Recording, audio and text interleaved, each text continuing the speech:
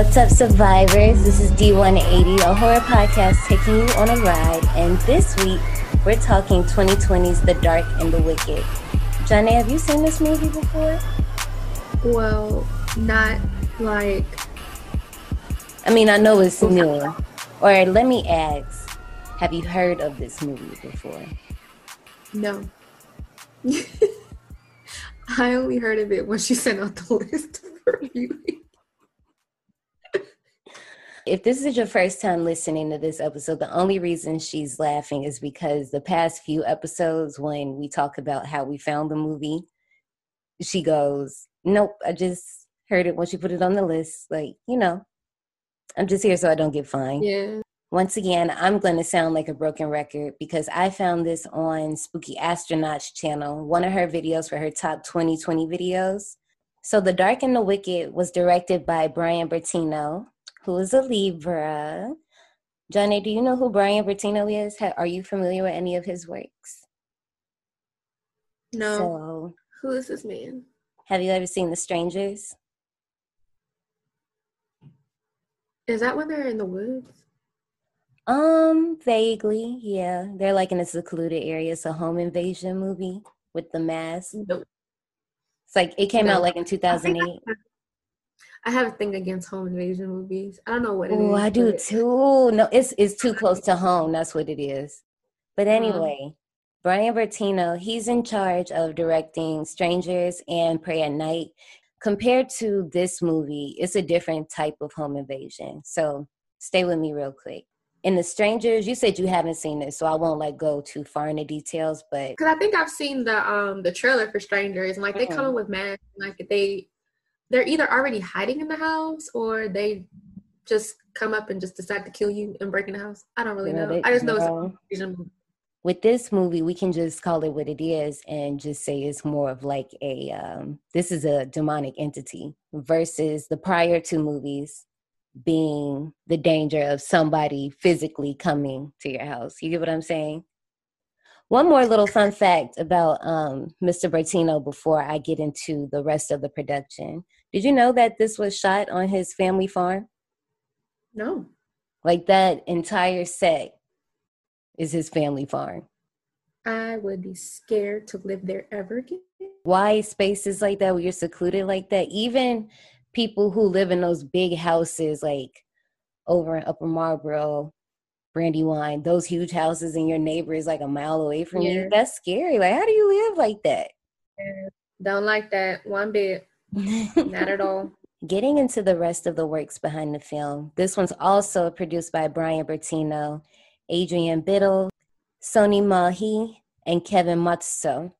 This was also written by Brian Bertino, of course, and it stars Marilyn Ireland, who, do you recognize her from anything? Who was Marilyn? Marilyn plays Louise. My mistake, sorry. Marilyn plays Louise. I did recognize her from something, but I don't know what I recognize her from. Some of you guys might notice her from Umbrella Academy. I haven't seen that yet. I watched the first episode and I couldn't. You know me, I'm just not into watching like TV series. I love me some reality TV, but it's always like the early 2000s stuff. Like I'm not watching like Bachelor. And see, that's the thing. I love TV shows. I just can't sit down and watch a movie. Like I actually have to force myself to watch a movie versus watching a TV show, because I know a TV show is only going to be like maybe 30, 45 minutes. Yeah. An hour if it's on like HBO or whatever. But like movies, because I know most movies nowadays are like 2 hours and my mind can't. Oh, girl, you're going to hate when we do this movies like Midsommar. I had to pause it. Yeah. Didn't you watch that? And do some work and then come back, huh? Didn't you? Wait, you said you had to pause this movie? And work and then go back and watch it. Because here's the thing. If I watch it at night, I'll probably fall asleep. So I got to watch it during the day. And sorry if any of my bosses or coworkers are listening to this. But I really don't be doing shit during the day. So sometimes I'll watch TV and then go back to a meeting and then go back to watching something. So that's what happened today. I watched the movie, had a meeting, then went back to the movie. Once again, Janae is at work, so she does not get fined. We should put that on a t-shirt. Like, that is literally my life. I'm here. Oh, no. Oh, no. Oh, no. Anyway, so yeah, she's on Umbrella Academy. She's in I Am Legend. I don't know what role specifically because I haven't seen that movie in forever. I saw that. But she's in that movie, and she's also in a lot of episodes of Law and Order too. You do? Yeah, so you might recognize her. I don't watch Law and Order too much, but you might recognize her now that you've seen her in this movie. Then we have Michael Abbott Jr. as Michael, Julie Oliver Touchstone as the mother, Xander Berkeley as the priest. And do you recognize him? The priest. I do, but I'm not sure from where either. Girl. Yeah, but I'm not sure from where. It's a movie that, okay, I'm going to try to give you a hint. I just want to mess with you a little bit. Okay, he's in a movie that a mom was in. This mom I'm referring to was in the movie Better Watch Out, and we talked about this. When she was younger. What's that movie? No, when she was younger. Why? Get off her head. Get off. Hold on, wait, time out. If you guys haven't listened to the Better Watch Out episode, Janae didn't recognize who Virginia Madsen was. And you just have to hear the slander, like the disrespect. But anyway, they're in a movie together. While you sniggling and giggling over there. Y'all.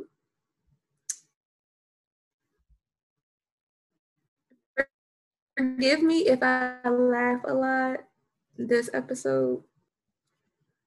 Candyman. First of all, she looked it up. Like, I can't see it. I literally just said I'm Googling. I ain't hear you. Yeah, girl, this is fucking Trevor from Candyman, and he is the freaking scum of that movie. But anyway, he does really good in this movie because at first I didn't even recognize it was him.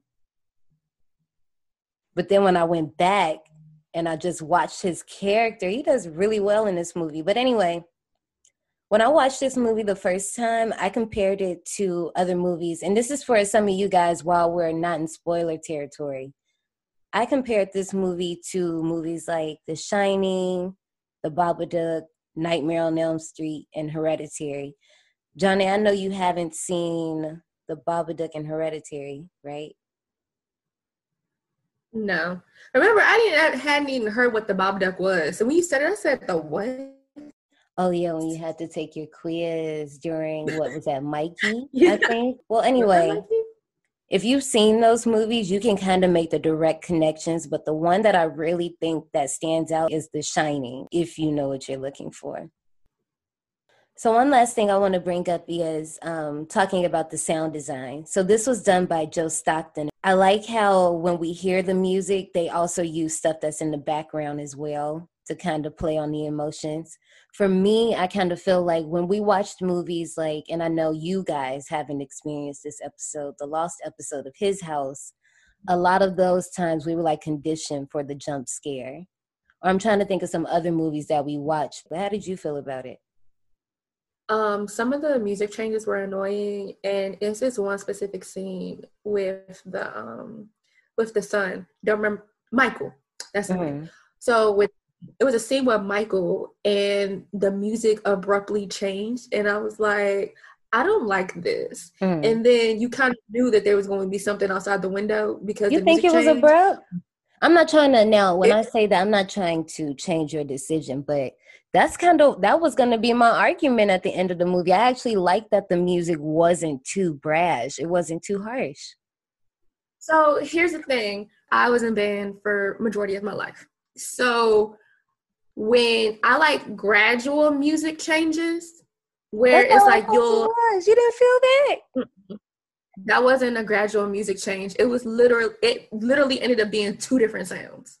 So it's like different when you have the background music and it gradually crescendos basically getting louder. But when see, that's something's what about to I'm happen. arguing. That's what I'm arguing is you training me to be scared. I'm liking, okay, so for example, and I know I'm jumping ahead, there's a scene Because it where was like no music, and all of a sudden it was like low music, then all of a sudden there's music, and I'm like, I know there's something out the window now well, because I'm the not music talking about changed. that scene. I'm talking about where the siblings come back into the house after being out on the porch and the door opens and only Louise sees it. And when she goes sees it, we hear music playing, but we also hear the TV in the background as well. And the TV, I'll get into it. I do understand what you're saying. And as we go through it, I guess you can help me understand certain points because they might stand out more as we go through it. Which leads Yeah. me to a question I'm dying to ask you. I've been waiting to put you in the hot seat because for the last 2 episodes, you've been getting me. And sis, now that you told me what you told me, it's like I kind of feel bad, but it's all right. Howdy, survivors. Please keep your tips and limbs inside the vehicle and remain seated at all times. Hang on to your personal belongings, especially your minds and spines. 'Cause this here's a wild ride. So, Janae, I'm scared. don't be scared. We already kind of talked about this a little bit, so I might know your answer, but we're not going to play a game, so you can take a breath. It's just a question. And my question is, it's a would you rather question. Would you rather have your home invaded by a physical entity or a demonic entity? Or not even demonic, just non-physical being. I know how to handle either situation, so Oh, you about that life, huh? I'd probably go with the demonic as of right now. Ooh, only because you bad. You bad. Only because I don't have a gun. It's like if someone physically breaks in here, I'm dead unless I jump out the window. So you're not gonna try to fight? I'm just asking. I'm not telling you to. I'm just curious. Yeah, I'd jump out the window. But nah, I would know how to handle both, but I would say demonic because I think it wouldn't take as long as these people, and I definitely wouldn't be dead at the end of it. The amount of title cards that pop up throughout the entire movie, I can't wait until James A. Janice. I don't know if you watch Dead Meat on YouTube or follow him on IG, but No. He does a kill count and he has a little title card saying, but he just says it like obviously when the title card pops up. But I can't wait to see how he's going to go about doing it in this movie. If you know, you know. But these title cards actually help me out because I organize my notes. Yeah, same. It's just a little tidbit, but I do agree that they do help you move along, especially when you think of the grand scheme of things of how much is happening in one day. When you go back and look at it, you're like, dang, all of this happened on Thursday. All of this happened on Tuesday. Dang, this happened 2 days ago. And then this happened the next day. Well, anyway, let's just go ahead and get into it. When we come back, guys, we're going to be talking 2020's The Dark and the Wicked.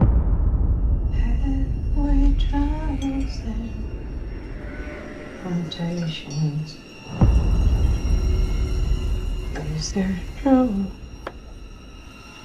And you're what a friend we had.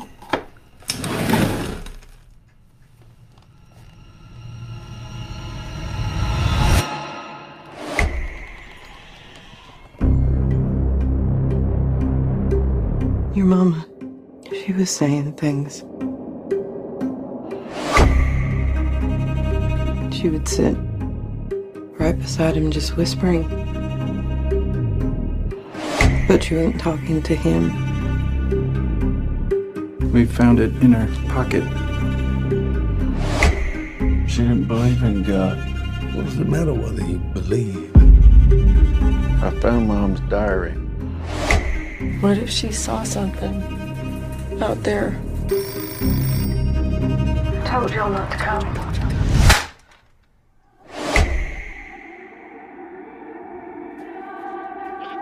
There are things in this world, horrible things, wicked, and they come for whoever they want. I saw something. She wasn't crazy. Do you smell him? He's close now. He's not out there.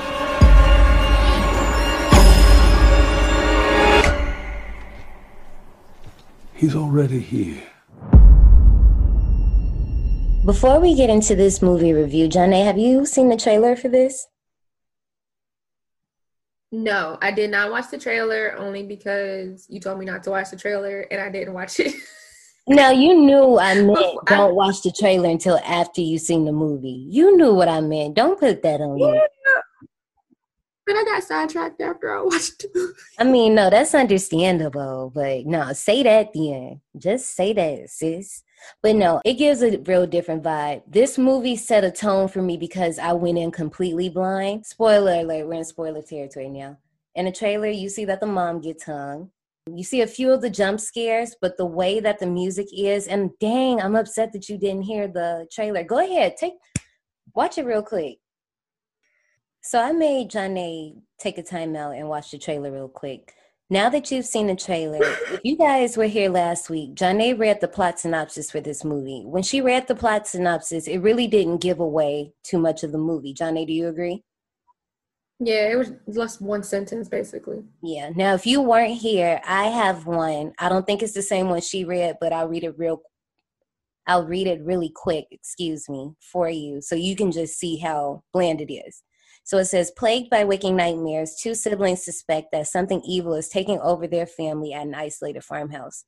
So just reading that, and based off of how many horror movies you might have seen that have something to do with an evil presence, an evil force, or isolation, you get an idea of what you're going to get. Us just reading that, I was like, oh, okay, cool. I don't know what I'm getting into. I watched the movie.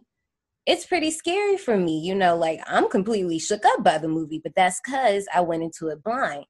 So when you watch the trailer, on the other hand, I feel like it kind of ruins it because you kind of see everything. Or maybe, do you think it shows you the right amount of things and still leaves you in the dark for other things? I don't think it gives away the movie. Like, the horror aspect of it, like the villain, but not really villain aspect of it. I agree with that. It just shows a lot of scenes, though. Yeah. And the scenes that it shows are like the scenes where things actually happened.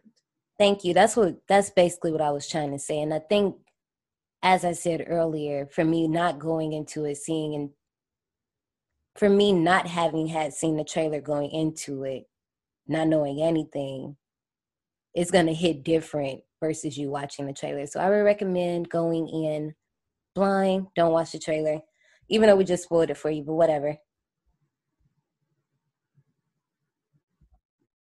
So we're in rural Texas, and we see a mom sewing while singing a song about the trials and tribulation and what a friend we have in Jesus. Before we go on, for a second, I thought we was watching the wrong movie. I thought I was watching Spell. I thought this was Eloise's little workshop. All the time, I was irritated with her rendition of What a Friend We Have in Jesus. Ooh. I was not here for it. I was not here for it. Tell them how you feel. And that was the very first thing I wrote. I was like, her rendition of What a Friend We Have in Jesus is not it. It's not it. So after a while, she hears bottles clanging in the distance, and she goes to check on her husband and write in her diary. So while she's writing in her diary, she hears a howling in the distance. And this scene just shows you how alone she is, because it visibly shakes her up. So back in the barn, the bottles are making even more noise, and the goats are starting to sense this. Y'all know animals be the first ones that be on to something. And the sound is coming more aggressive, and they start to panic. And did you see that? Please tell me you saw that. The thing in the middle of the sheet? Girl, I was like, what the is that? Yeah. And it happened so quick that I didn't know if I really seen it. Yeah, that was the first thing I said was, so what the fuck is that in the middle of the sheet? Yeah, I literally wrote that in big letters. So if you've seen movies like, and I guess you can loosely compare this to The Exorcist. If you've seen the first one and they like flash Pazuzu's face at the end, but it's like, it's not too long, but this was like super quick. This was like blinking, you miss it. And then it's like, this movie also does a good job at using its wide shots really well. So if you're not really looking in the right area, you can easily miss it too. So back in the kitchen, Mom is chopping up onions and we hear a shuffling noise. Before that, though, I'm thinking that the little contraption that was blocking the barn was either, I was thinking that it's to keep spirits out because it has like the horseshoe or whatever to alert. You think or so? Maybe it was for wolves or coyotes or something. I don't know, but that's what I thought because no, you're right. You're right. Well, okay, no, I'm not saying I don't know about the warding spirits away because you could be on to something there, but you're right. It is for letting them know. It was still got in between the sheep though, so I was like, yeah, I feel like it was pretty close. Like at that point, if you hear it at that point, that's kind of like, you know, it. But back in the kitchen, Mom is chopping up onions and we hear a shuffling noise. A chair has been moved from under the table, but there's no one in sight to move it. As Johnny asks, yeah, she actually does turn around and notice it. It's one of those long shots. And yeah, because I didn't, when I was watching the movie, I knew she heard something and she turned around, but I didn't realize that she turned around because the chair was in the middle of the floor. I guess I didn't see that. It could be because it happens twice in the movie, and I'll point it out and you could tell me if like maybe that's what you were thinking of. So then we get our title card right here. This title card number 1.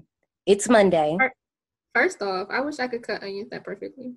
Okay, this is a safe place. Is it anybody else that's like, is some vegetables you just can't cut the right way? And I say that in air quotes. I just cut it how I cut it. I'm the one eating it, so. I be afraid. I don't just cook for myself, though. Sometimes, like, I'll cook for my parents or I cook for my brothers. And I feel like if the onions don't look right, somebody might not eat it. Yeah, okay, now there's some truth to that. But you know, my parents are the type that buy everything they see on TV. So I'm not gonna lie, I have like this little veggie cutting board, but it's like scissors, but it has like a cutting board, mini cutting board. It's pretty convenient. Oh my God. So my friend actually just got me a mandolin, I think, for Christmas. I haven't opened it yet because I haven't had to cut vegetables. I can't wait to open it. Catch us on our new IG page to see Johnny using her mandolin. We'll talk about it later. Anyway, it's Monday, and Louise arrives to her mother, joined by a nurse, claiming her brother, Michael, has been there for the past couple of hours and that they shouldn't have come. This movie was jumping on a few of my nerves, and I don't know if it was a bad thing because it was making me relate to the movie. And as I watched the movie, you know, if I relate to it, it's pretty cool with me. I have a gate like this in my house. So I have vivid memories of me having to come back home on college weekends and opening that gate, coming into the house in my little Toyota truck, similar but not the same one she has. But anyway, Louise catches up with Michael and Charlie, who are fixing a flat tire. He's glad they're here for their parents, speaking of Charlie. And the siblings agree, saying that their mom looks tired, but Louise points out that she actually looks like shit. Here we get another wide shot. I don't know if you can hear it. I don't think it was the chimes from the barn. I don't know if it was whispers. I don't know what it was, but you can hear some type of ominous sound in the back, and you just get a wide shot of the field as Louise is just looking out at it. But you don't see anything there. Over a rather awkward dinner, the siblings try to make small talk with their mom, but eventually she says that it doesn't matter because their father said they need to keep working, so that's what they do. Michael, in an effort to try to calm her mother down, says everything's going to be okay, which triggers her. She says, I told you not to come. You guys never listen to me. Dude was greedy as fuck for eating the scraps off her plate. There was nothing left on that plate. But you see, you know what? When I was watching that the first time, that was making me kind of think that, like, they had a close relationship. Because you wouldn't just do that. You know what I'm saying? I point that out to say in a later scene, we find out that they're really not that close. Really nobody in the family is. But before I get to that, when Michael says everything is going to be okay and he triggers his mom, it made me think about another podcast that I listened to earlier. If you guys want to check it out, it's called Brian's World Podcast, talking about toxic positivity. And it kind of talks about how people try to just give you a buffer when things need to be okay. You know, sometimes things aren't all right, and the mom verbally tells the kids this by telling them that she told them not to come. They're not listening to her. I'll link it in the show note. So after this blow up, we find the kids on the porch and they're, you know, assessing mom's behavior because obviously they don't know her to blow up like this. They aren't close because Michael and Louise, they start talking about if they're still at their current jobs. Well, not current jobs. If they're still at the last jobs that they've known of, apologizing for not calling each other on birthdays and just discussing their faults and not having a relationship with their parents. It's revealed that Louise hasn't talked to her dad since her birthday, which was in May. And Michael, it's been about a year, but I don't really know if we know what time frame this is. I mean, we know this movie goes over a week, but did you happen to catch if they tell us like what month it is or any type of? No, I didn't think so. I didn't catch one either. Heading back inside, Michael excuses himself to shower, and Louise checks on her parents while making a round to the kitchen. And one thing I like to note here is the camera work. She's walking towards the kitchen, and it's just one shot, and it's one shot all the way to the next jump cut of us hearing the door open. So she walks all the way through, checks on her parents. The camera continues to move, even though she's stopped. And then she comes back around and follows with the camera to the kitchen sink, but the camera still continues to move until we hear the door creak. And that's when it cuts to her reaction to the door. And the movie will do that a lot, but I think that actually helps what makes it scary. We don't automatically see the scare. We see them react to it first. Similar to, once again, I'm going to sound like a broken record, similar to The Shining when we would see Wendy react or we would see Danny react to something before they actually saw what it is. Even in the Babadook, and of course I know you hadn't seen it yet, but in that movie as well, we see a lot of them reacting to the horror before we see it. So it kind of like makes us want to know like, well, what's happening? What's going on? Turn the camera. Louise goes to check the door, and this is also the music cue I'm speaking of, Janae. While she's going to check the door, we start to hear soft music. That's obviously the soundtrack, but we're also hearing the ambience of the room, which is the TV in the background, right? So she's going to check the door. And did you notice that the TV, the tone of the voices, you're starting to not understand what the words are, but it's also starting to fall into a deeper, more demonic tone as she's like checking the door. Did you notice that? No, I didn't notice that. Obviously not right now, but go back and watch that scene. That was mainly the scene I was talking about with the music, because obviously we could have got a jump scare of her opening the door and nothing being there, but they didn't focus on that too much. It wasn't coercing us to be afraid of what was going to happen. It was kind of like we just went with it because that's not where the scare is. As she was walking to the door, we see that there's a shadow. And obviously it's not her mom. We know her dad is bedridden, so it's not him. She turns back around to go back to the kitchen, and it's her mom's shadows now. And her mom has seen what happened. She's questioning her, but she brushes it off. But, you know, mom knows.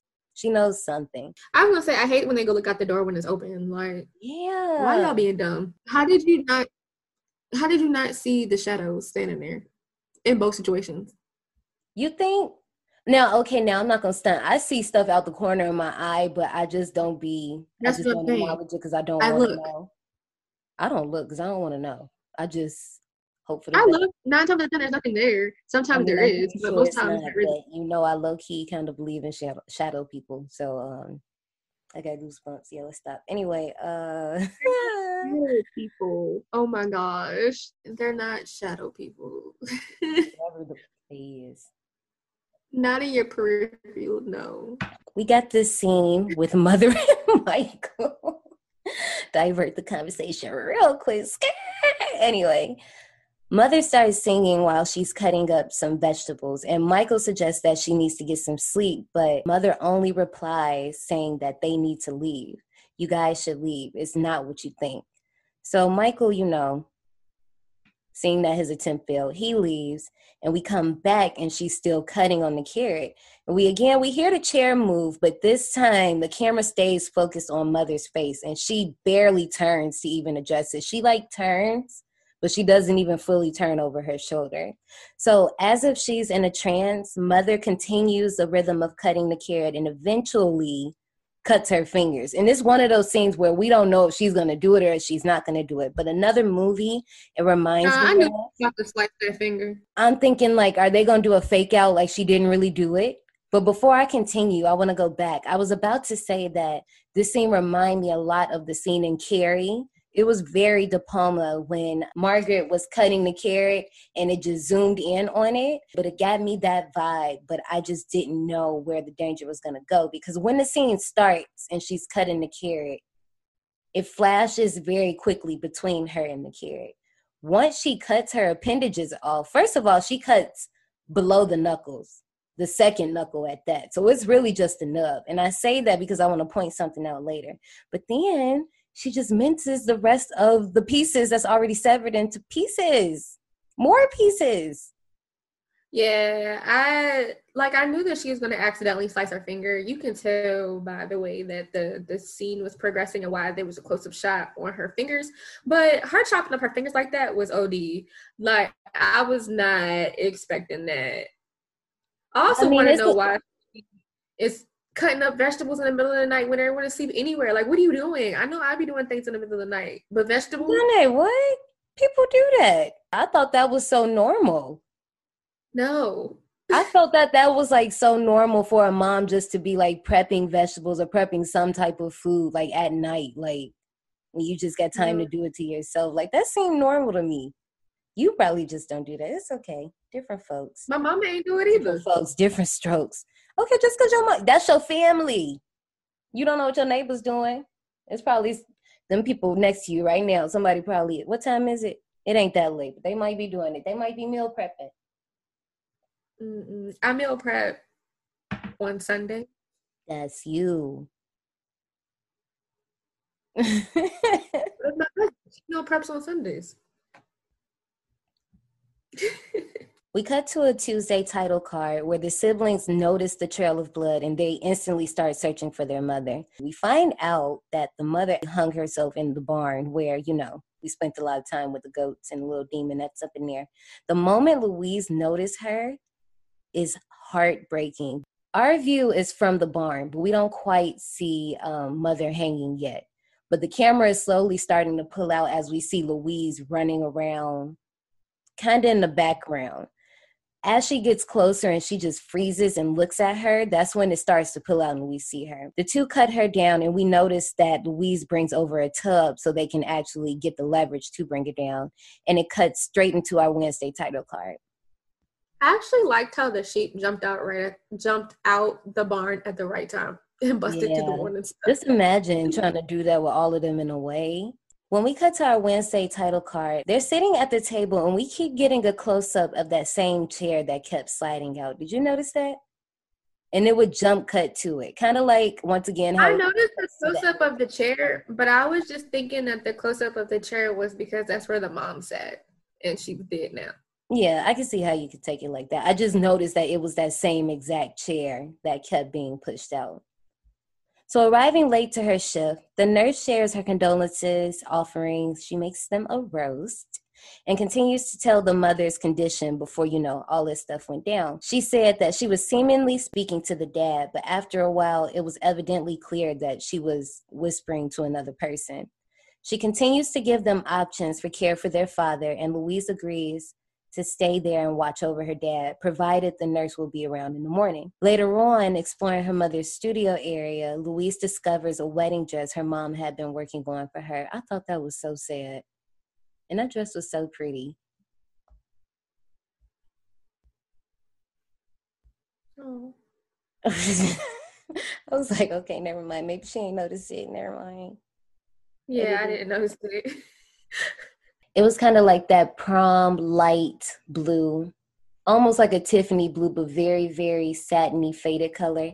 And it had a little embellishment around the waist. It was very cute, very simple. After a short work montage, Louise, Michael, and Charlie, on their way back to the house, stop along. I don't know really what they were looking at. I was trying to figure out what that was. I don't know if it was like an old family pet that was buried or something. Do you know what that was that they were looking at before they got in the argument? No, I couldn't tell what was up there. And then I rewinded to look at it and it looked like scraps of stuff. Yeah. And so then I'm like, what was she bringing up there? Sheep? Like, was she Yeah, I was sacrificing sheep? confused. I don't know. Yeah. Well, anyway, a small argument happens between Michael and Louise, talking about how they should have embraced her mom and actually listened to what she had been saying. I won't say this close to home, but I can imagine that process is very stressful, especially when you're trying to find answers for something you had no awareness on. And I just like how after the argument is very short and simple. It's not too dramatic. It's not too dry. I like the embrace between Charlie and Louise. Like, it doesn't have to be too dramatic. It's just an understood, I know you need somebody right now, and we move on. And I feel like they do that really well with this movie. A lot of scenes we don't have to dwell on. I'll point some more out later, but I feel like they do a good job of making background scenes exactly background scenes and not overdone. Later on that night, while in the shower, the door creaks open. Louise, thinking it's Michael, asks him to leave. Pulling back the curtain, she sees her dad and is scared shitless. And this scared the crap out of me. This was also in the trailer, but one thing I will say I didn't like was the little CG shaking head thing.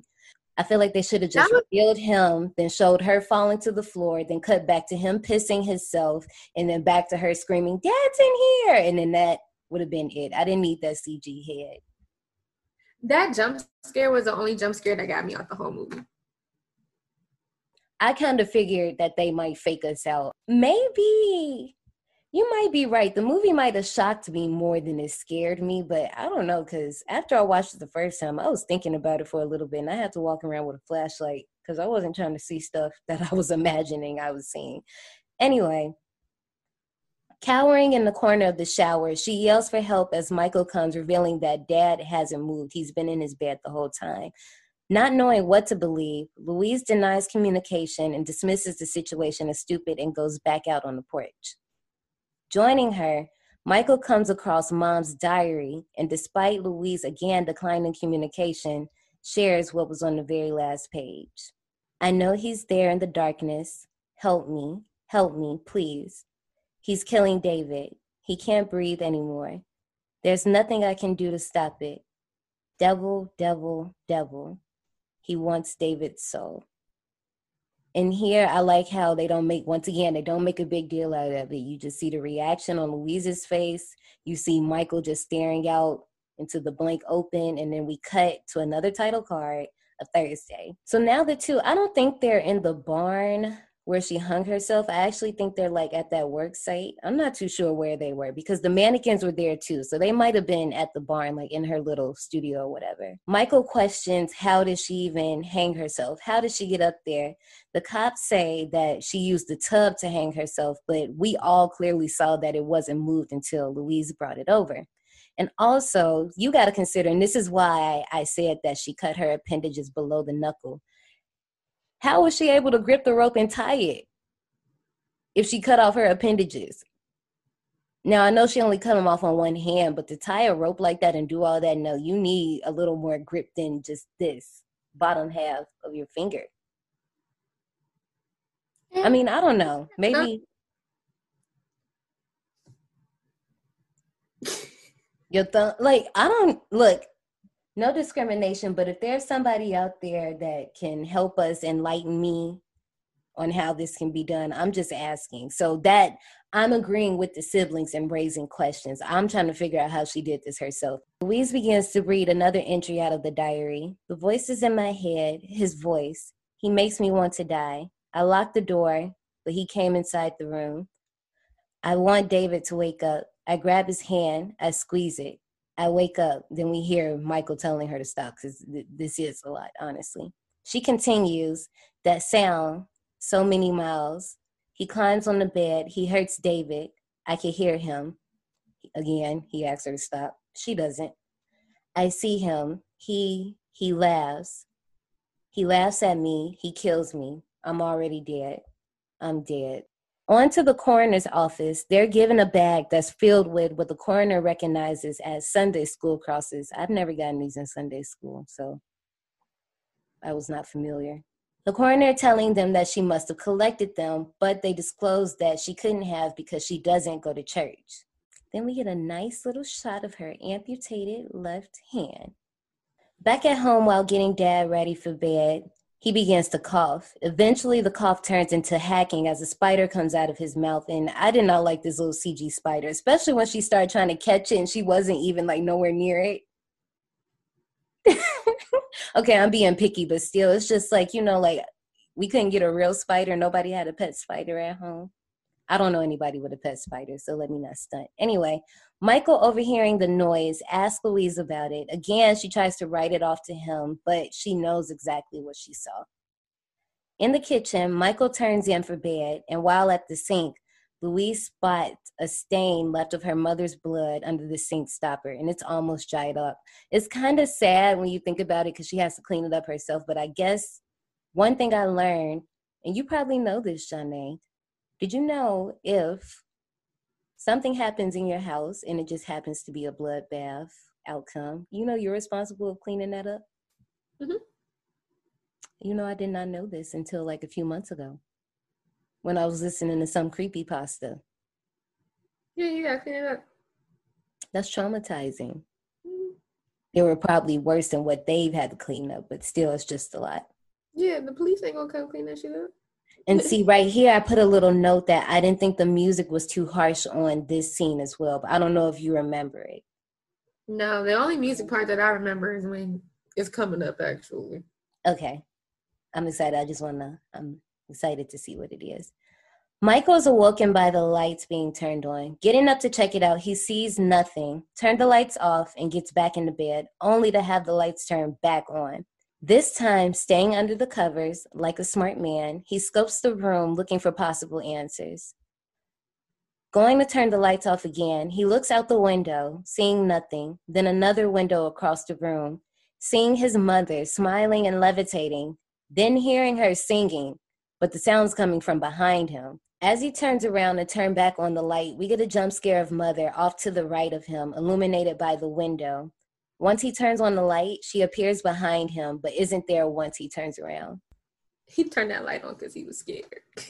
No, he was definitely scared, but I feel him. But no, that's the music part that I didn't like. When he decided to look out the window, that's the music part that I didn't like. And I knew he was going to see somebody out there. I'm going to listen to it again. On to our Friday title card. Louise wakes up to lipstick all over her face. And time out, I thought she was scratched up. I didn't know that was lipstick. Yeah, I didn't realize that was lipstick until after she pulled back the covers and saw that it was a lipstick thing. Right. And so I also didn't think that it was real. Because you know how sometimes they be seeing shit and they be looking in the mirror and their face all scratched up and they're like, oh my God. And they try to wash their face and they look up and nothing was ever there. So that's what I thought it was. Exact same. I thought they were going to give us a fake out too.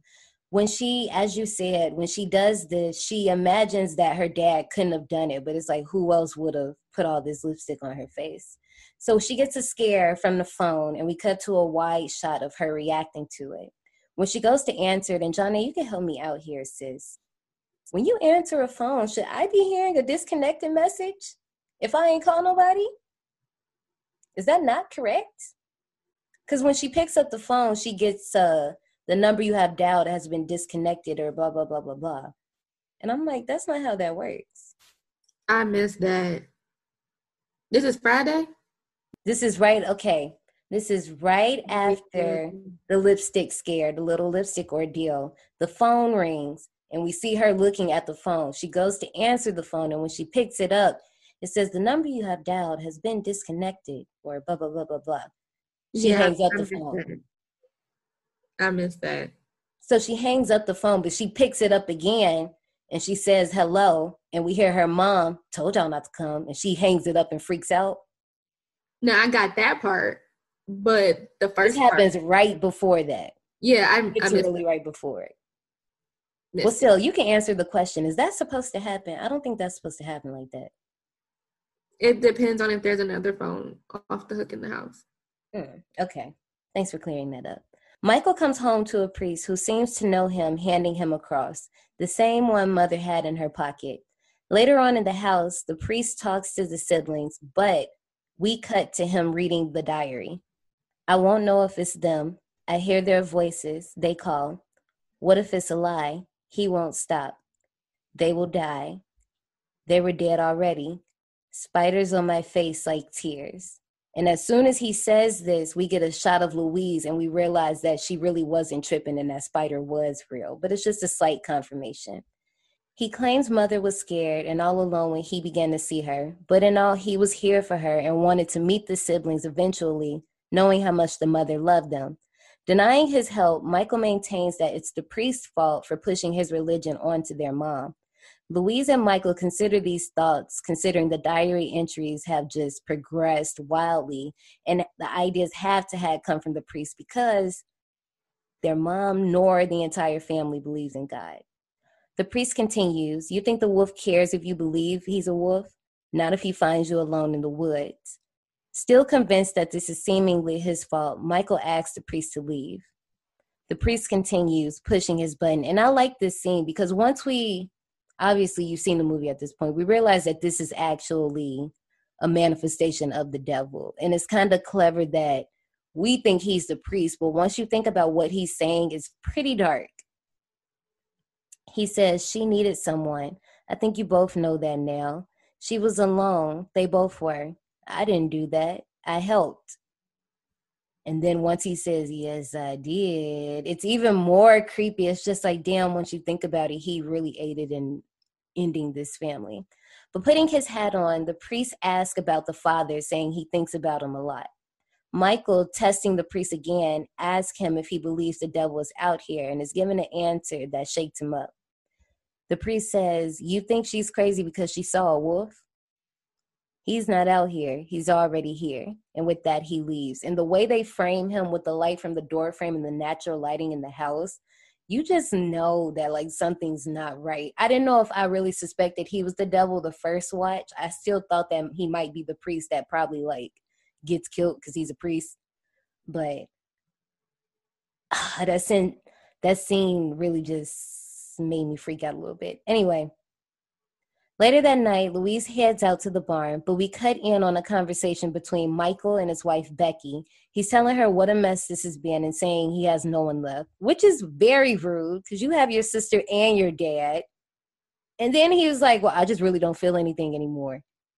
That is so rude. I mean, if you don't have a good relationship with your sibling, of course you won't say that. Still, I guess I can't say that because I'll be the first one to be like, nope. That. Back to Louise, seeing the remains of the rope used in her mother's hanging. With her mother's diary in hand, Louise begins to read. In this scene, when she starts to read the diary, is that somebody behind her or is that like a bucket? Do you know what I'm talking about? No, when she was in the barn? No, now, not the scene that we're about to get into. When she first starts reading and she's like, he is watching. And we get a shot of her in like the bottom right corner. But if you look over to the left, it looks like someone's standing behind her. I don't know.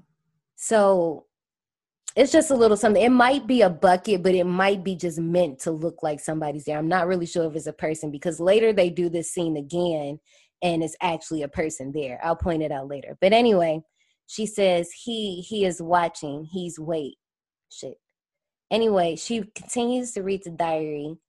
He is watching. He waits. He is everywhere. The bottle suddenly began clanging, startling Louise, and while her back is turned, her own shadow transforms into a different shape and continues to grow over her. But I really like that she didn't turn around and see it.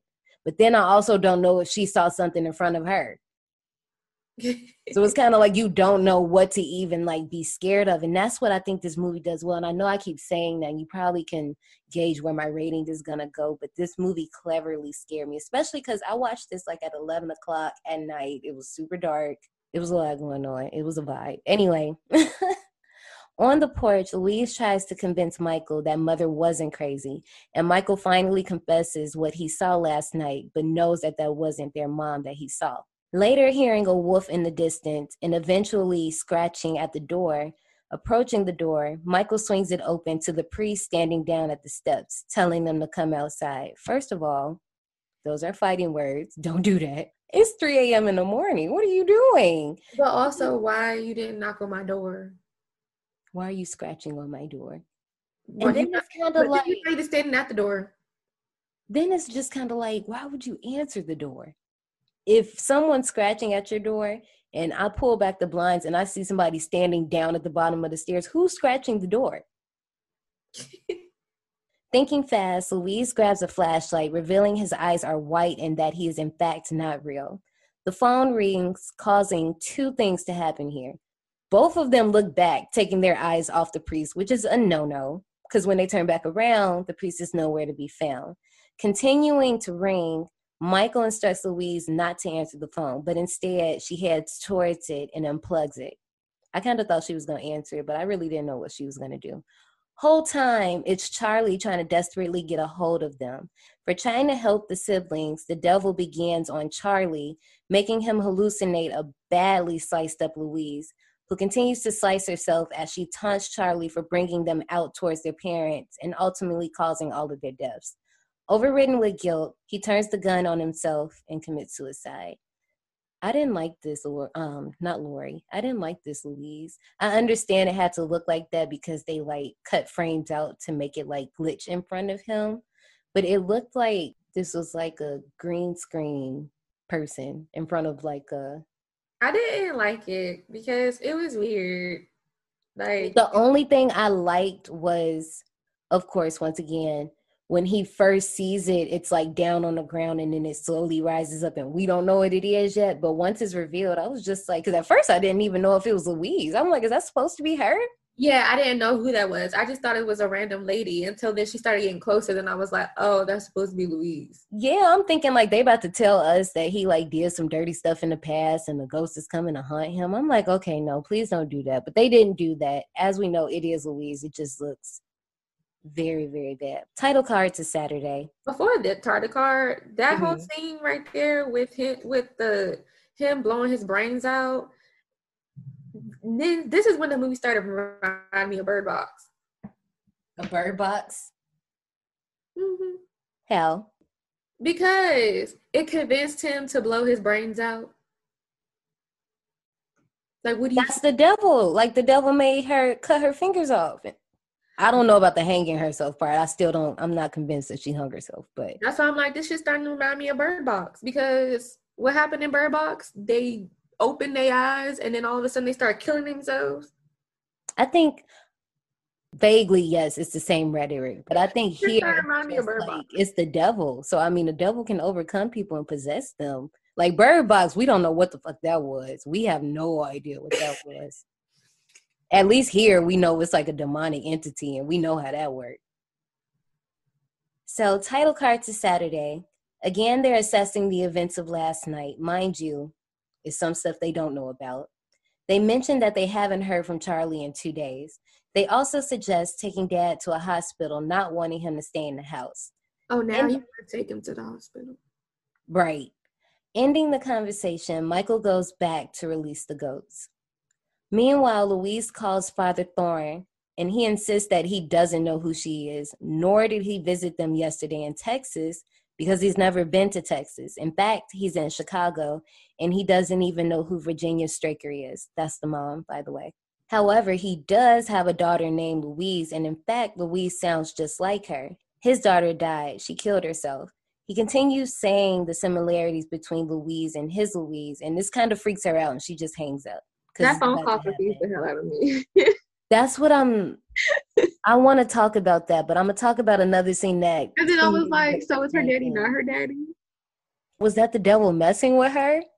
Because if he's saying, like, obviously, if he's saying, I did not meet y'all yesterday, I've never been there, and we know now that the priest was actually a manifestation of the devil, that's why that whole scene took on the whole meeting, because the whole time the devil was sitting with y'all in y'all living room saying how he helped your mom kill herself, basically. Yeah, so that's why I'm like, she's realizing now that he wasn't even there when they thought he was there.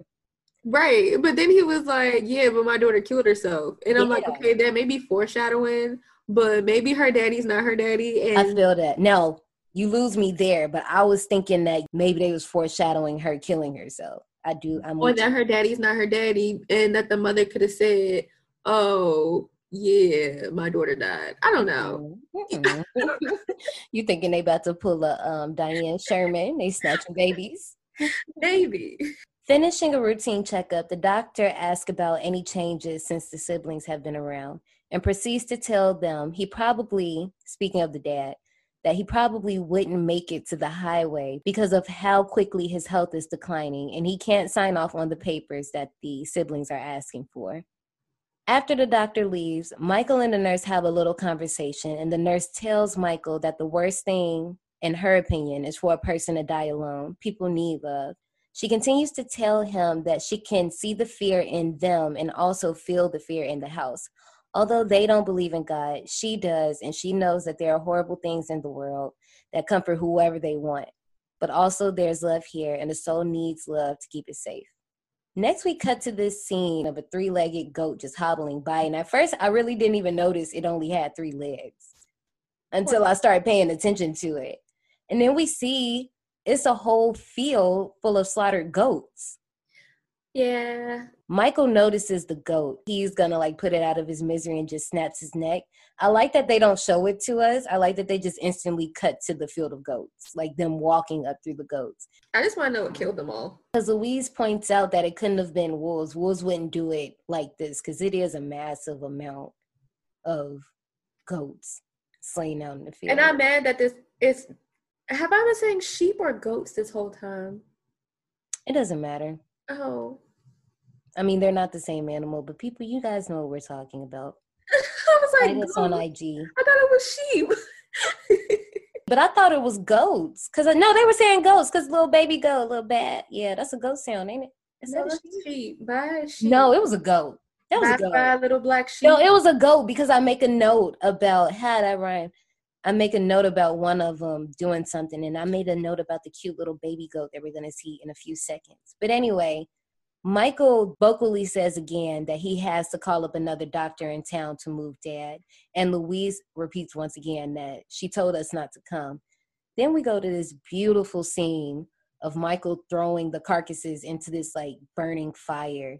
And I'm kind of wondering, like, did that like, okay, this could be a stretch. You know how you like make offerings? Do you think this brought the devil closer? Them like throwing all those goat carcasses into the fire. Into the fire. No, I thought it was so that it wouldn't like so if you have a farm. I mean, not the logical sense that you would do that. I'm just talking about vaguely. No. Okay. I just thought that they were doing it so that the just to maintain coyotes and wolves wouldn't come and eat the dead bodies. And then I know the literal sense. I think I was just letting my imagination run wild there. They say that there are maybe about 5 goats left, that Michael remains that he can't let them die. He asks Louise to stay behind because Dad needs somebody there with him. So apparently what happened is the nurse's conversation basically got to him. He addresses that he knows the nurse wanted him to feel something, but now he just wants to forget about everything. I have a note here. I don't know if you caught this. I don't know if it happens right here exactly. We have Louise looking at her mom's diary again, and we can like clearly see that it says he's coming. I don't know if that happens right here. I think so. Doesn't matter. We get the cutest little baby goat, and then we get a. Okay, I had to Google it. Mm-hmm. There was both sheep and goats in this movie. Because I was about to keep her up at night. It was going to bother me. While Michael is tending to the new baby goat, we get a call from Becky, and the bottles start clanging wildly. Drawing his switchblade, he yells to banish whatever he thinks is out there. The music fades as we hear Mother singing in the distance, appearing naked from the shadows into the barn, backing him into the wall. She disappears as Michael opens his eyes to an empty barn, but Mother spooks him from behind as he falls and begins to slit his throat, but is able to fight it off. This is the part I was talking about. I knew that there was a goat. As we said, it's both in the movie, but after this scene where he fights himself and he's looking up, like trying to figure out what happened, he's in the middle of the screen, but when you look off to the right, there's a goat. And I guess it's the one that just gave birth, but it's like illuminated in red, but it's just looking dead at the camera. It's pretty freaky. We're probably all looking at Michael. So it's like if you're not paying attention to the goat, you really don't notice it. But if you watch movies like Paranormal Activity or any found footage movies where you have to pay attention to stuff in the background, I think it's just natural for you to do that at this point. Or Johnny, I think you would even do that because you watch shows where you say you have to watch the background. Yeah, which is why jump scares don't really scare me no more because 9 times out of 10 I can already see what's in the background. Like in the beginning of the movie when she went to go to the door and like you see the little weird guy or whatever in the shadows and like the mom being in the shadows. So it's like I kind of automatically look to the shadows now just because of the show that I watch on Netflix. Yeah. So now Michael back in his room, you could tell something is like rattling on in his head as he fingers his switchblade. Meanwhile, Louise and Dad are sleeping in the room as a shadow begins to enter and eventually climbs onto the bed. Increasing growls and looming fear wakes Louise, who turns over to her dad missing from his spot. She turns back on her back only to hear him gasping from air from the ceiling, Babadook style. That one got me. I heard the sound, so I knew he was about to be on the ceiling, but it's something about us once again seeing her react to him. Because I guess I didn't know if we were just going to see him. Was it going to be New Nightmare style and we actually see the demon and him or just the demon up there? You don't know what you're going to see yet. But anyway, she's scared stiff until a voice snaps her out of it, yelling, "Get away." And we cut to a title card of Sunday. But what makes this title card different from all the other ones is we still hear her breathing from not Saturday. Oh, I guess it is Saturday. We still hear her breathing from the night before into the morning. Finally waking up, she checks her dad and she notices the scars on his neck. And looking for Michael, there's a knock at the door that makes her audibly react to it. A young lady outside, introducing herself as Charlie's granddaughter, comes to tell Louise about Charlie's passing 2 nights ago and gives her condolences to the family. Hearing her father cough, Louise invites the girl in. And at first it seems like the girl doesn't want to come in, but she comes in anyway. And then she asks, creepily, by the way, if Louise... Okay, never mind. She asks if Louise can smell him. She can too. He's close now. He's rotting. Louise begins to realize what's happening, runs to check in on Dad, then back out to an empty room. Again, it's like, again, why take your eyes off of what's happening? I know they realize that these are hallucinations at this point and that they aren't real, but it's still, I don't know, because I don't know how I would react to myself, but I feel like I wouldn't take my eyes off of a thing that's supposed to be scaring me. We get a well-done jump scare. Louise comes out and doesn't see the young girl. The young girl's behind her, still taunting her. Louise falls to the floor, and then the scare of the girl appearing right next to her, but her eyes are blacked out. I like that one a little bit. But I can also tell that the girl that played this part, she had fun doing that part. She said, look, I know I'm only in this movie for about 3 minutes, but I'm going to make it the best 3 minutes. Arriving late again, the nurse immediately, sensing the negative energy, lights a candle, sitting it on the nightstand. Blowing up his phone, Louise learns that Michael has left her to take care of Dad alone, telling her his family is what's important right now, and telling her Dad is gone. This can't be changed, and she needs to save herself while she can. I was wondering when he was going to leave. I knew he was always going to leave. He seemed like the most stable one. Really? Yeah. I never saw him staying. I wouldn't stay. As Louise is having a full meltdown, the nurse is overhearing this. As she's overhearing it, I couldn't tell if she was laughing or if she was starting to frown. No, I was trying to figure it out. It was like a twisted one, so yeah. Yeah, like she started smiling like she was evil, and I fully expected. Oh, keep going. No, I'm with you. I was trying to figure out, was it a smile, but then was she having a moment of realizing that she was like being taken over? Because she starts hearing whispers. I knew it was a sinister smile, and right. I was like, well, keep going so I could tell you. Okay. So later on, we hear screams and Louise runs into her dad's room. She stops, but the camera continues to move and we see that the nurse has actually stabbed herself in the cheek and then continues to stab herself in the abdomen and then full on attacks Louise, knocking her unconscious. Okay. So I thought that she was going to go out there and kill her once, she started smiling sinisterly. I did too. You saw those knitting needles. I thought she was going to go out there and kill her.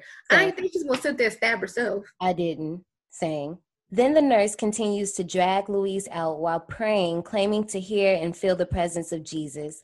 Then continues on stabbing herself in both eyes, holding her hands up, smiling, and eventually falling over, dying. Michael eventually making it home, hearing a record playing, but the house is otherwise quiet.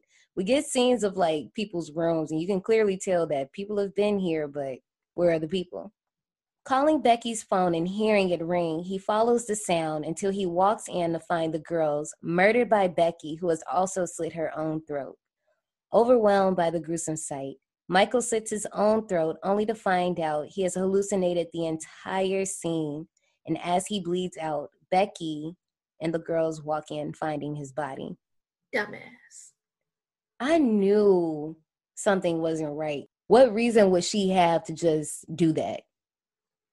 It just didn't make sense to me. I was like, so did this happen to her after she called him? Mm-hmm, exactly. I'm like, so in my head, if you know that you've been seeing hallucinations, what would make you think that this made any type of sense? I understand he was probably already in deep thought. He was probably very vulnerable. So by the time he's seen all this, it was just a lot to handle. But I'm like, you had time to react and assess the situation. Back at the house, the phone rings in rhythm with Dad's breathing, bringing Louise back to consciousness. When she gets up and she's looking at her dad, did you see the priest in the background? Standing right there? No? You didn't see it? Jonnae, okay, so she's sitting there. Obviously, the dad's in the bed. He can't get up. She's looking at him and she's like, I got to get out of here or something like that. Like she's saying something. I can't really remember what she's saying. She's right in the screen, but the priest is behind her, but he's like faded out. Like if this was a portrait mode photo, he's the portrait mode that's blurred out. But his shit, I swear I'm not crazy. He's right there. She exits the house and poor thing, she like falls down the stairs, like crashes onto the ground. She hears her father's coughing and knows she just can't leave him alone. Returning, she starts to hear Michael call her name, but realizes it's all in her head when the sounds begin to mix. Oh, wait, yes, I did see the priest in the background. Okay. See, because I'm like, okay, now the first time when she was reading the diary, I didn't really know if that was a person or if it was just like a bucket, because we're in the barn, you know, sheep, goats, food, all of that supplies. But this time I knew that was a person. Anyway, protecting her father, the candle flame finally dies out and she witnesses her dad pass on. Without a moment to soak in what just happened, she too begins to hear her mother singing. Enticed by this, the devil, in the form of her dad, gets her as well. And that is the end of our movie. Oh, and we get an end title. But it's so funny because like you didn't even see her dad do it. You saw a little weird guy's face. I didn't know who it was. I was looking, but you know, her dad had a little bit of white hair. No, it was the same person who was on top of the father when she was having that nightmare, and the same person who was in between the sheep and the barn. Got you. I thought you were saying it was the priest. I was like, no, wait. Mm-hmm. Okay, I see what you mean now. Yeah, because when she was in the bed and she was freaking out, there was a dude on top of her father. I don't think we seen him though. I know we seen the shadow. Now, okay, with that scene, I thought it was trying to make us think. Hold on, wait. Stay with me real quick. With that scene, I thought they were trying to initially make us think that it was Michael because we had just seen him sitting on the bed with the switchblade. When the shadow comes in, we see a shadow with a blade. And I knew it wasn't going to be Michael. I knew it was going to be a hallucination, but I didn't know who it was. I knew it was whoever the mom was talking about. He comes in and he's on top of David and he's hurting him. But you're right, it is that guy. Because when that first jump scare happened with the whole sheep thing, I actually went back and paused it and looked at him. And so he popped up a couple times. Yeah. So yeah, so at the end, that wasn't her father who got up and like whispered in her ear. It was the dude. Yeah. That spit in her ear. Whispered. Oh. I didn't know if she was clenching her jaw or was it like pressure from like him like caving her face in. Do you know what I'm talking about? In that whole bedroom scene? Oh, I didn't catch that. It could have been because it was really dark where I was watching it. So like it just seemed like as the tension was building in the room, her face was kind of like caving in, but I didn't know if she was, you know, people nervously clench their jaw and you just start to see like the muscles working. I couldn't tell which one it was. But overall, this movie, as we talked about earlier with the title cards, I really like that it does help you think like, damn, like all of this happened within a week. we basically start on a Sunday because the first title card we get is on that Monday. And this goes all the way to Sunday again. Like, this is a whole week's worth of unfortunate events. Shout out to Lemony Snicket. It's a lot to handle. You got, what? I was about to count all the deaths, but then I guess you got to count the whole cast. Everybody dies in the end. Yeah, basically. Although I don't know if this will be a movie that I watch often as I do others, I do think this is one of the scarier ones that we've watched this month. What do you think? I didn't think it was scary. You didn't think it was scary? No.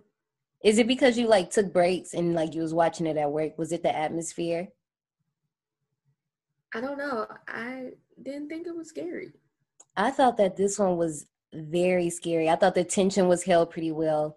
In my opinion, I know you have a different opinion from me, but in my opinion, I don't think the music ruined it too much. I actually think it helped more. But I also, once again, love the camera direction and angles. Like that we saw the reaction of the people before we saw the scare. If there was something I didn't like, it was just the CG moments, like the little head shaking the spider. But other than that, this was a pretty solid movie. So, you want to go to the souvenir shop with me? It's not too much up in there, but I mean, you know. It seems you survived. Well, before you go, join us in the souvenir shop. So for this movie, I only found about 3 posters. This one, by the way, I know I didn't mention earlier, but this one is a Shudder exclusive. If you don't know what Shudder is, a Netflix for horror movies. And this is not a sponsored ad, but if they would like to sponsor me, go ahead and do that. Basically, you can watch whatever they have available. This one happens to be one of their movies that they acquired. It wasn't a Shudder exclusive originally. They just happened to purchase it around November. I think it was around the film festival circuit in August. But anyway, back to the posters. The first one we get, we just see the house. There's a tree in front of it, and we see the mom levitating, kind of similar to what Michael saw outside the window. And there's a tagline that says, "She told you not to come." The next one is pretty much the same thing, still the red and black theme. We have the floating mom, but this time we see her outside of the front door. And then the final one that I have for this one is an upside down cross that has, what's the name of that fan thing? The windmill? Is that a windmill? This thing? That is not a windmill. What is that thing called? It's not what I want to say it is because I just Googled what I thought it was. It's an old school wind turbine. So it's not a windmill? It's not the same thing? I mean, kind of. Well, that's what the picture is. It's the upside down cross, which we all knows what that means. This one in particular kind of reminds me of... Okay, so the only reason why I don't say it's a windmill is because windmills are normally to mill grain, and it's not attached to like something like this. You know what I'm saying? Mm-hmm. So normally windmills grind up grain, and that one is more like a standalone. It doesn't have nothing at the bottom of it, so that's why I say it's more like a wood turbine, because that's used to capture energy from the wind. I get you. Also, windmills have been used to pump water too. So I did not know that. Yes. Well, maybe you guys can tell us what this is. We'll post this on our new Instagram page. We have a new Instagram. You can follow us at D180 Podcast. You know, we're new here, so just show us some love. Janae, I don't know if you see anything in the souvenir shop, but do you want to tell us about the budget? I don't see what the budget is, but for the box office, it was $419,091. That's what it earned at the global box office. So I figure that's not too bad considering, 2020. But speaking of 2020, Dark and the Wicked is the 4th movie that we've seen in our Bye Bye 2020 theme month. We have one more movie left. We'll talk about that later. The ratings for the movie is they got a 6.1 out of 10 on IMDb, a 90% on Rotten Tomatoes, and a 72 on Metacritic. So, Janae, how do you rank The Dark and the Wicked? I gave it a 60. Tell me why. In detail, please. Explain to the class. I didn't really like it. Like, it didn't really capture my attention. Mm-hmm. Only because I guess I don't like when movies, at the end of a movie like this, everybody dies. Mm-hmm. I hate when everybody dies. But you wanted them happy ending people. You need a happy ending. No, I don't need a happy ending. But like, because don't you think it would have been more messed up if one of them lived and they had to live with the guilt that everybody else died and they survived? No, I mean, I'm not trying to guilt you into giving it a higher score. I'm just. I'm not gonna give it a higher score. I just don't like it. It didn't like it. Well, we obviously can see that I like this movie a lot. I appreciated the camera angles. I appreciated a lot of the music cues. I thought that Louise's, the young lady who plays her, Marin, I can't remember her last name right now, but Marin, I thought her acting was very great. Especially when it comes to, as I said before, their reactions, because they have to sell it to us that we actually need to be scared of something. So with that. Yeah, I wasn't scared at all. Maybe that's why I gave it a 60. His House, I gave His House a 62. That was the first movie about by 2020. And I basically kind of like have the same feelings about The Dark and the Wicked as I did His House. I didn't really like it. I think it was beautifully shot, but I gave His House a 74. And I can understand what you mean, but for me, I'm going to give The Dark and the Wicked a 90. We are not rating against the movies. This is not like at the end of the month we say like, this one was number 1 and this one was number 2. No, it's not like that at all. Yeah. We literally judge it on its own merit based off of what we like. Like John A is into a certain type of movie. I'm into a certain type of movie. So just so you guys aren't like, well, how did you rate this lower than this and that? It's all personal opinion. So for this, I give it a 90 because usually stuff doesn't scare me. Stuff does not linger with me and have me walking around the house like with a flashlight, except for when it's super dark and I just can't see because I need glasses. But anyway, I feel like out of what I've seen so far for 2020 movies in general, not just the ones that we're doing on the podcast, this was probably one of the scariest ones that I've seen. This was not scary. Y'all know me, like it take a lot to scare me. I want to talk about if y'all want to know how I rate movies based off of how it makes me feel. Yeah, I don't do like the cinematography, the music, the acting. You gotta consider all of that. That's how the rating goes. You have to consider it all around. Well, I mean, I guess it's fair to your feelings toward the music, but I'm saying you can't like just discredit all of that. Like, it's kind of like, I feel like, it was cool, but I just wasn't a fan. No. When you say that, you make me think like, okay, if I gave you a score sheet for a movie, you just like said, fuck all these boxes. I'm just filling out this box. Here you go. But see, okay, so I can understand if we had a criteria that we were judging off of. No, it's not no set criteria. I would expect you to consider all of that. Now, if you're just a person that doesn't care about that, then that's different. Yeah, I don't really care about that. Yeah, see, I am. See, I'm into like the mood and the atmosphere because I feel like it contributes to the movie. Yes, and that atmosphere and the mood of the atmosphere helps contribute to how some people feel about the movie. It helps create feeling. Like that mood and atmosphere made you feel scared. It didn't make you feel scared. No, I'm saying when you first said it, you said that you don't count the music and blah, blah, blah, which is... No, I'm saying like I don't like... No, I understand what you're saying now, but I'm just saying when you first said it, that's how you said it. So that's what made me go on a small rant of trying to figure out in the grand scheme of things. I see what you're saying, but no, it's never that serious. But anyway, people, we have one more movie to watch in our Bye-Bye 2020 theme for the month.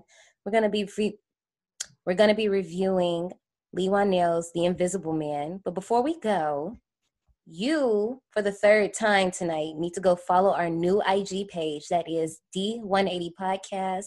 Just come hang out with us, chill with us there. If you want to give suggestions for next month's theme, which is Love is in the Scare. So this is just any type of strong love plot horror movies. It does not have to be a Valentine movie. You can email us at destination180podcast@gmail.com. And other than that, Miss Janae, we can bounce up out of this park. You ready to go? Yeah, girl. I'm Tab, boss. Me too. See y'all. I've been nursing this. You have.